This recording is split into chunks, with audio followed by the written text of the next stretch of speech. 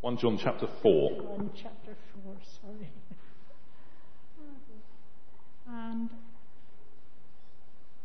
And it starts from 7 to 21. Dear friends, let us love one another, for love comes from God. Everyone who loves has been born of God and knows God. Whoever does not love does not know God, because God is love. This is how God showed his love among us. He sent his one and only Son into the world, that we might live through him. This is love. Not that we loved God, but that he loved us and sent his Son as an atoning sacrifice for our sins. Dear friends, since God so loved us, we also ought to love one another. No one has ever seen God, but we have seen one another. God lives in us, and his love is made complete in us. We know that we live in him, and he in us, because he has given us of his Spirit. And we have seen and testified that the Father has sent his Son to be the Saviour of the world. If anyone acknowledges that Jesus is the Son of God, God lives in him and he in God. And so we know and we rely on the love God has for us. God is love. Whoever lives in love lives in God, and God in him.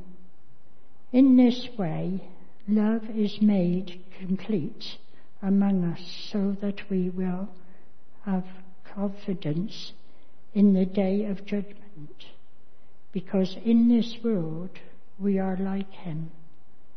There is no fear in love, but perfect love drives out fear, because fear has to do with the punishment. The one who fears is not made perfect in love. We love because he has first loved us. If anyone says, I love God, yet he hates his brother,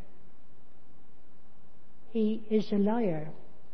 For anyone who does not love his brother, whom he has seen, cannot love God, whom he has not seen.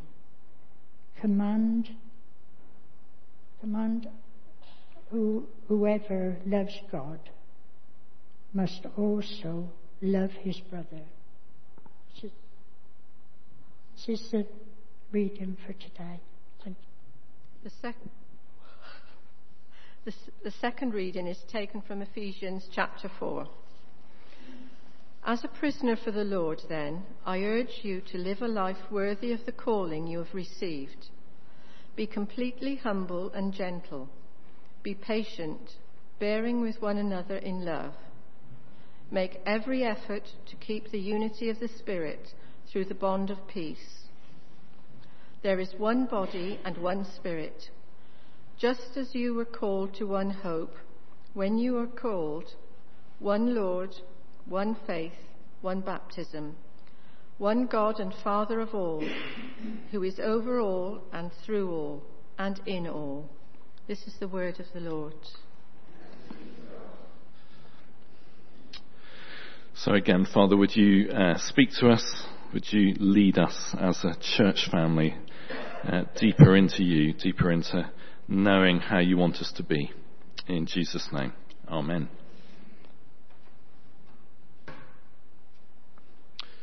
So hopefully most of us were here last week and will recall that I kind of started talking about how we are as a church family, but began with our personal relationship with God. And I wonder whether you've lived this week any differently as a result. So I just want to leave a bit of quiet for a moment and just to start with Jesus' question to Bartimaeus, for you to think about in your own heart for a moment. What do you want me to do for you? Said Jesus. So do you know how to answer that to God? And maybe you could just talk to God for a moment. What do you want me to do for you? Said Jesus.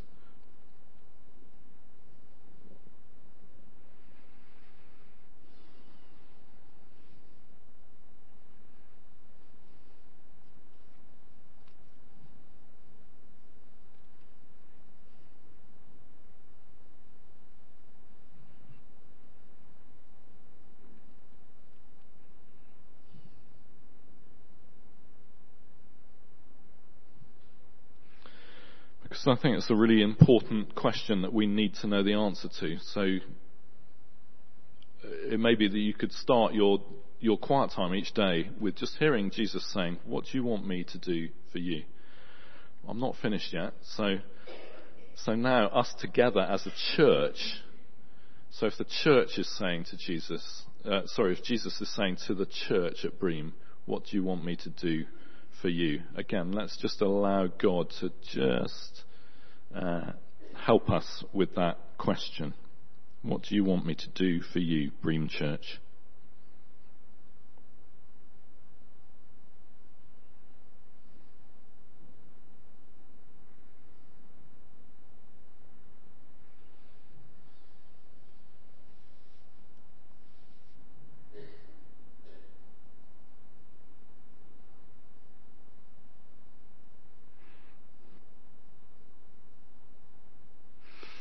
So I would have a sort of shout out moment, but I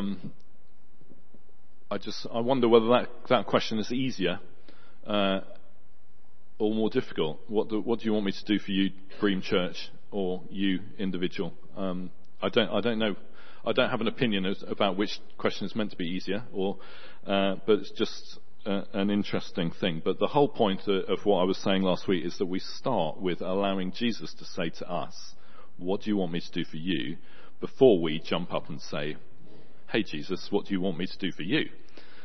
We start by receiving from God. So we need to be plugged in to our relationship with God, because that gives us life. That gives us the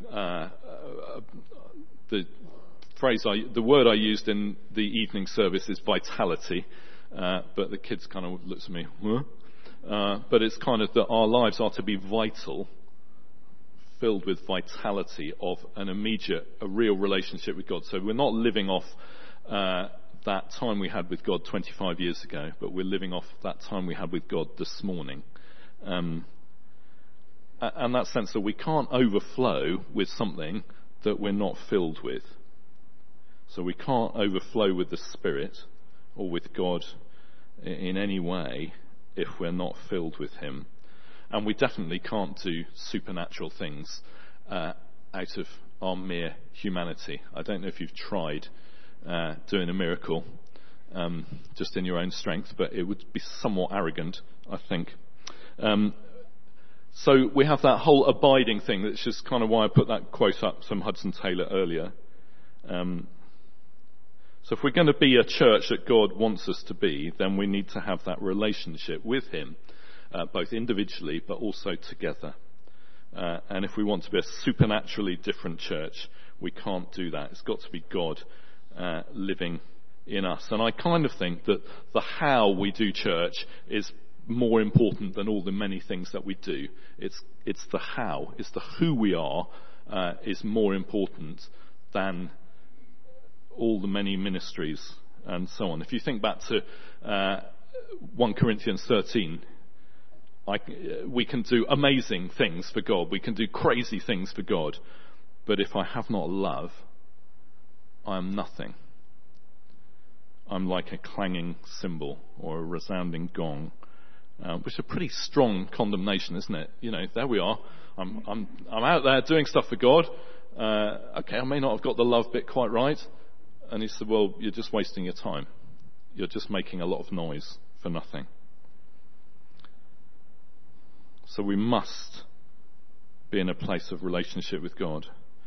And I dare to say, I'm slightly worried to look at some people in the eye when I say this, but I dare to say, if the stuff you're doing for church is getting in the way of your relationship with God, then stop doing it for a bit. But if you're too busy for God that you don't allow God into that peaceful place, that wholesome, that whole place, if you don't find yourself in the right place with God, then you need to stop doing some of the stuff you're doing. Not so you can watch more television or you can go shopping more, but so you can spend more time with God. So really, I do not want a queue to talk to me afterwards, but that may be something that is relevant. So our greatest gift to God, the greatest gift I can give to God is myself. Greatest gift you can give to your God is yourself. Not all your activities for God, but yourself. Kev, can we chuck the second part of my thing up? I just thought I would share this with you, this kind of definition. I think this is quite a good definition of a church in some ways. Always killed it. Which is some of you might have come across the Northumbria community, and I love the way they have this quote on their homepage, which kind of I think is meant to describe them. They're a kind of mixed community, so some of it is in one place, but they're people who are part of a community, sort of spread around. And they said this, quoting a man called Stringfellow: "Covenanted together within the love of Christ, we share a common vision to see the kingdom of God extended in Northumbria and to carry the torch of the gospel wherever the Father leads us." That was good. And then they describe themselves like this: dynamic and erratic, spontaneous and radical, audacious and immature, committed if not altogether coherent, ecumenically open and often experimental, visible here and there, now and then, but unsettled institutionally, almost monastic in nature, but most of all enacting a fearful hope for society. I don't know, I wouldn't necessarily agree with all of that for our church, but I love the kind of messiness of it, and it's okay to be messy, it's okay to be immature, it's okay to be mature, it's okay to be struggling and rejoicing and all sorts of things. I enjoy a messy church because I think that's how God has made us to be. I know some churches are very, this is what you must do, this is how you should give, this is how you should sign up for this, and this is our belief on post-millennial, and this is our belief on the land of Palestine, and all these things. You must sign up and agree with all of these things. And those churches are thriving, and I think that's because people like to have things nailed down. But I'm not sure that Jesus nailed everything down. So I'm not sure that security is quite right. So I like the fact that all of us are doing our best. We're in a group of people that wouldn't get together for any other reason except that God is among us. So church can be a bit messy, and we can make quite a lot of mistakes, and we can have disagreements and all sorts of things.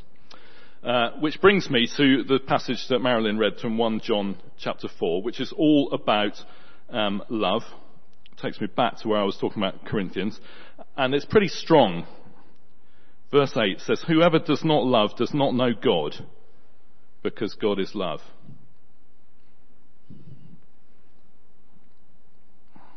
Are you loving? Are you loving your church? Are you loving your church family? Because whoever doesn't love doesn't know God. And then it goes on to say, well, what does love look like? Well, love looks like Jesus. Verse 9, it says, "This is how God showed his love among us. He sent his one and only Son into the world that we might live through him." This is love, not that we loved God, but that he loved us and sent his Son as an atoning sacrifice for our sins. So love it begins in Jesus, because he came and gave us life. He loved us first. It's not like we loved him so much that he then came to see us. He loved us first. So our love is always a response to his love.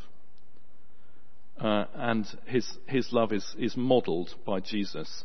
And I think we kind of go, so the Bible says we should love each other. So in church, that means we should just be really nice to each other. And I have said it before, but I wonder whether everybody looked at Jesus and went, "Oh, do you know, he's the nicest guy around." I'm sure he was great fun to be with, but also I'm sure he was quite challenging, and that was part of the way he showed his love, was to challenge things that were wrong. I think his love was very gritty. It's not just about being nice.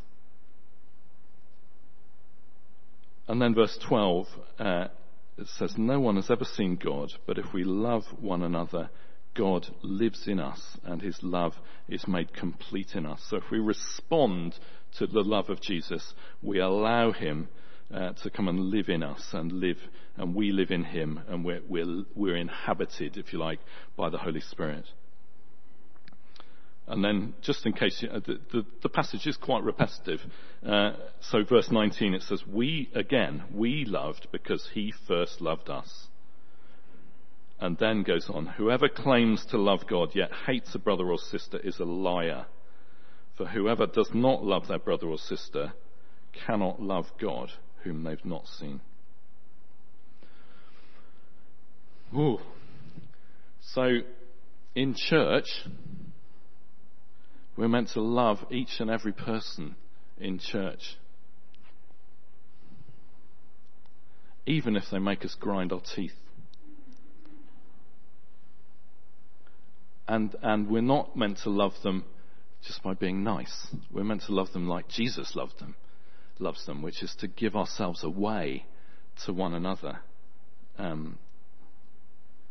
We're not to put our love on a level with the world. You know, what the world says, "Oh, he's a really lovely person, he's a loving person." But actually the love of Jesus is a sacrificial love. So in the church, we're to be sacrificially loving each other, which is even more difficult when you don't like them. But we're to love one another. So in church, we don't get to despise people. We don't get to write people off and just say, "He's always been like that, he'll always be like that, it's not worth work." We don't get to do that. We don't get to hold a grievance against people forever and a day, because we're meant to be different. And too many churches look like the community in which they live. And in fact, in the community, there's some nicer people. But we're to model a different community. We're not to, like the passage in Romans 12 says, we're not to conform to the pattern that we see around us, but we're to be transformed by God living in us.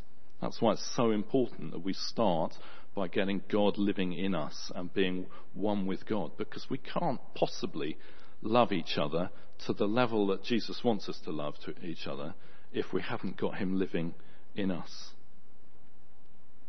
So then you get to the Ephesians 4 passage, which says this: "I urge you to live a life worthy of the calling you've received. Be completely humble and gentle.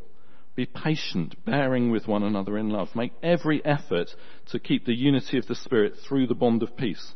There's one body and one Spirit, just as you were called to one hope when you were called. One Lord, one faith, one baptism, one God and Father of all, who is over all and through all and in all. So because God is one, we are to be one. We're to reflect God. So we're to be this Bream Church is to be this amazing body where we are one. Some of us might wind each other up no end. Some of us just go, I don't particularly like him, but I'm still going to love him. because that's what we're called to. We're called to love.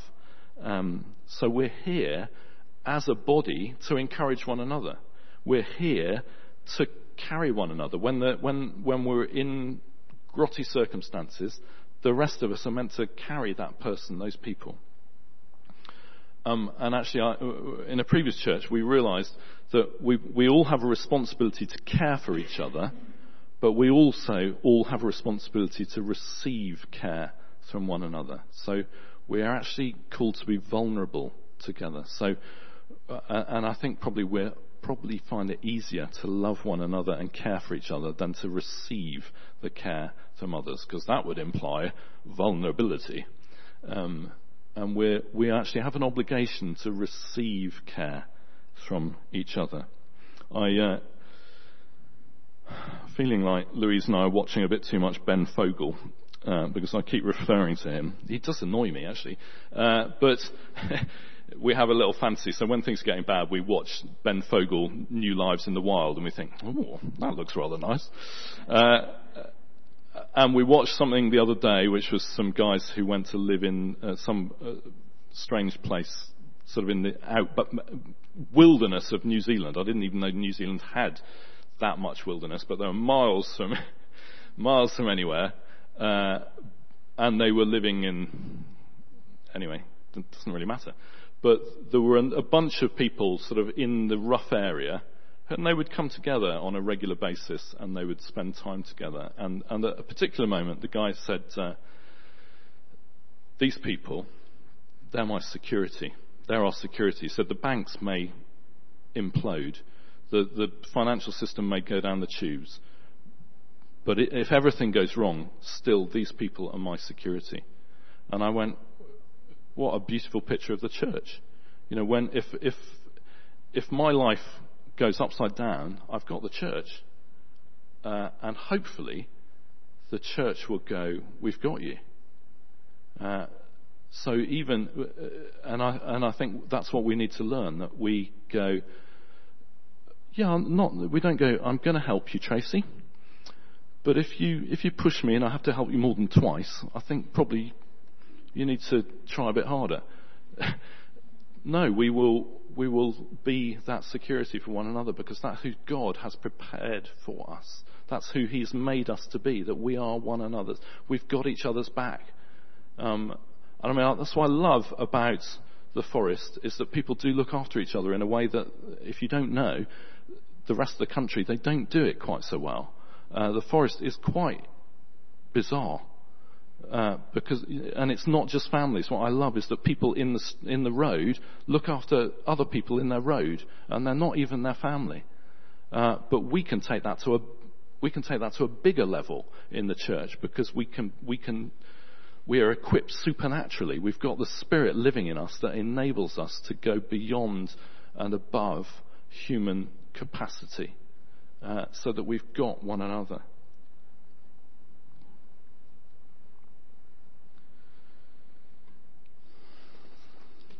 So I just really want to challenge us today. Let's be really open to God and allow God to so indwell us that He makes us into people that we wouldn't humanly be. And then we can live out those those loving relationships with the church. And I'm sure I don't need to kind of list. I did it in my preparation. I did a list of things that I thought made God happy in a church, and those things that made sad. But I won't go there, because I'm sure that as I'm speaking, God is just speaking to each of us and saying, you could do a bit better in terms of loving the church in that way. And I think my sort of ending part would be, let's be really committed to one another. Let's really invest in one another. I kept coming back to that verse in Galatians that says, as you sow, so you will reap. Or as the Message translation says, what a person plants, he will harvest. So if we, in terms of the church, if we kind of just make a little effort, then I guess we'll get a little warmth and a little joy back. But if we really throw ourselves into caring for one another, we'll get more back. We'll get a massive harvest. I know I'd prefer to have a massive harvest than just sort of go, do you know, like the church? Yeah, it is my church, but back off, people. I'm not going to let you too far in. But the more we open ourselves to one another, the more we will be blessed. So if you find it really difficult to tell anybody how you're doing, I just encourage you to make a bit of a step forward and just go, even if it's just to one person, yeah, I'm feeling a bit rubbish today, or whatever, and just slowly allow us to look after one another. And I'm thinking, I've just said we're going to go for a weekend away, and I'm sure if you're like me, some of you are already going, quick, get something in the diary.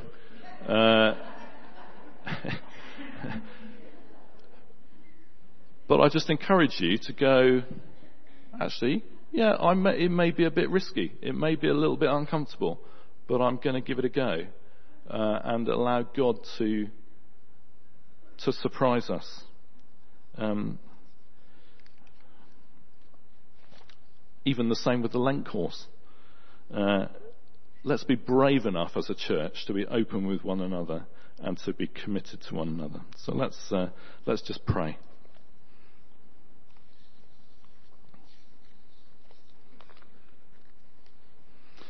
So, Father, thank you that we cannot do this on our own, but you give us all that we need through your Spirit, that as he lives in us, he makes us into supernatural people so that we can love each other with the same love that Jesus had. So I pray that you would help us as your people to be supernaturally loving and supernaturally caring. Help us to be the people you made us to be. And Lord, if there are things that we need to change, and I pray that you would show us what those are. Help us to be more open to one another, more open to sharing together. And I pray that as people look at us, as we sang in that song, they will know that we're Christians because we're not the same, because of our love. So Lord, would you take us and make us more and more into the people that you always wanted us to be. In Jesus' name. Amen.